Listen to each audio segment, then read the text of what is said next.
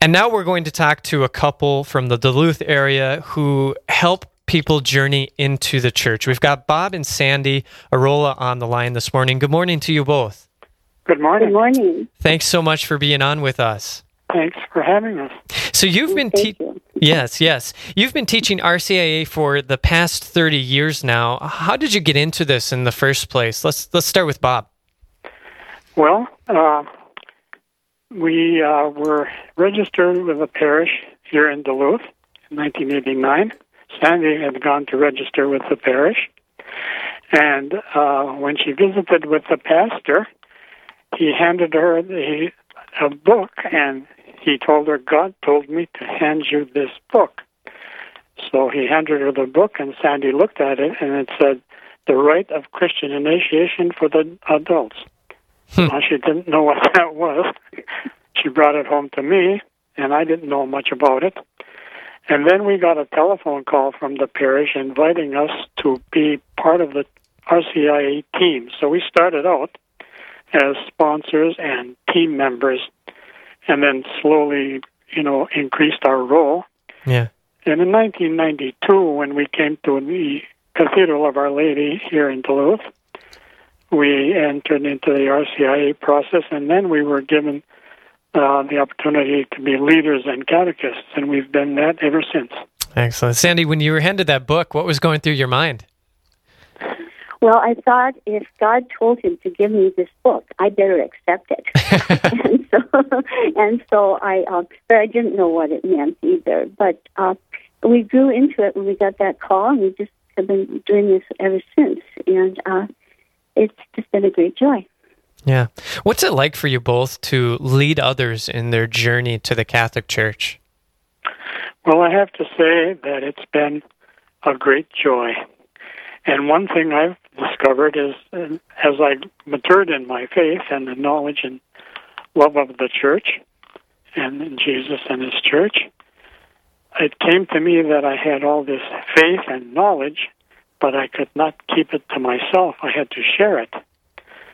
And I think that was a work of the Holy Spirit. So in the RCIA, I have an opportunity now to share my faith and my knowledge with others. Yeah. Yeah. How about you, Sandy? Well, the same thing. It's just always and we grow too in our faith, and we share the faith. And it's so beautiful to see them after the Easter Vigil when they come in, and the great joy that they have, and then the greatest blessing is to see them later on as the years pass. We've been in it so long. So we see them as the years pass, we see them being involved in their parish and their communities and in their families. They're living the Catholic faith. And the greatest thing, too, is seeing them in the confession lines. So you know that they're practicing. And, it's such a big thing, yeah. If you're just tuning in, we're visiting with Bob and Sandy Arola from the Duluth area. They lead RCIA, and they've been doing that for the past 30 years. And so we're talking to them about how they got involved with it. And they were talking about their greatest joys with teaching this program and leading others on their journey to the Catholic Church. I want to go back to the confession portion for a moment, Sandy, and you talked about how when you see a person in the confession line, they're practicing the faith. Can you just talk a little bit more about the beauty of that and them at least holding on to that aspect of their RCIA process? Because, we teach them to do that the Lord gives us his mercy, that the sacraments are encounters with Jesus. That's the beautiful gift that we have in the church. And we all fall from time to time. And to do this frequently helps us to grow in holiness and to be his disciples. Because that's the personal relationship that we're working at. And there's the greatest personal relationship would be in the Holy Eucharist, like your other caller was talking about when she received Jesus in the Holy Eucharist. And we also encounter him when we've sinned, when we've fallen away. And his great mercy is given to us there through the priest.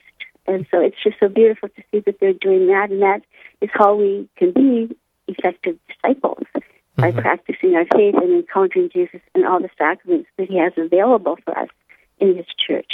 Yeah.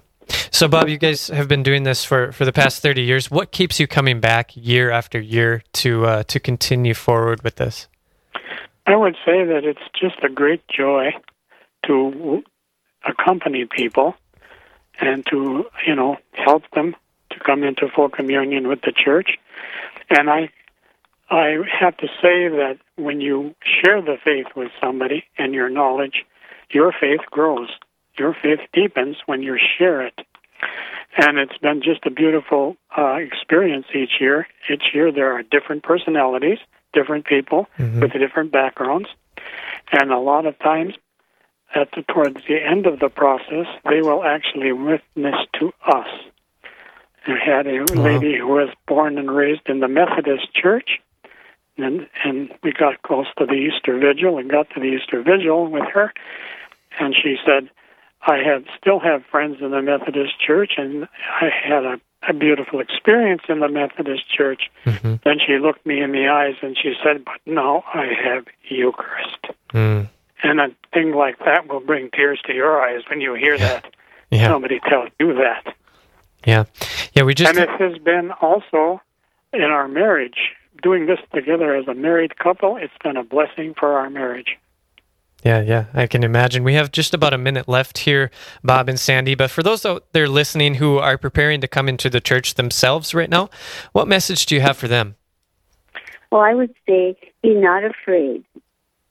Be not afraid. Do not be anxious. Just continue to trust Jesus, and he will take you all the way. And how about you, Bob? Yes, and I would say, enter into the RCIA process, attend the sessions, and be open to what the church is teaching, and always pray. We always tell our people one of the most important thing for them to do is to start praying and be open to what the church is teaching. It can be a long process sometimes and hard, but I would say for them, once you start, persevere. Yeah. Bob and Sandy, thanks so much for being on the air with us this morning, and thank you for not keeping the faith to yourself and sharing it with others year after year. Thank you very much. You're most welcome. Thank you.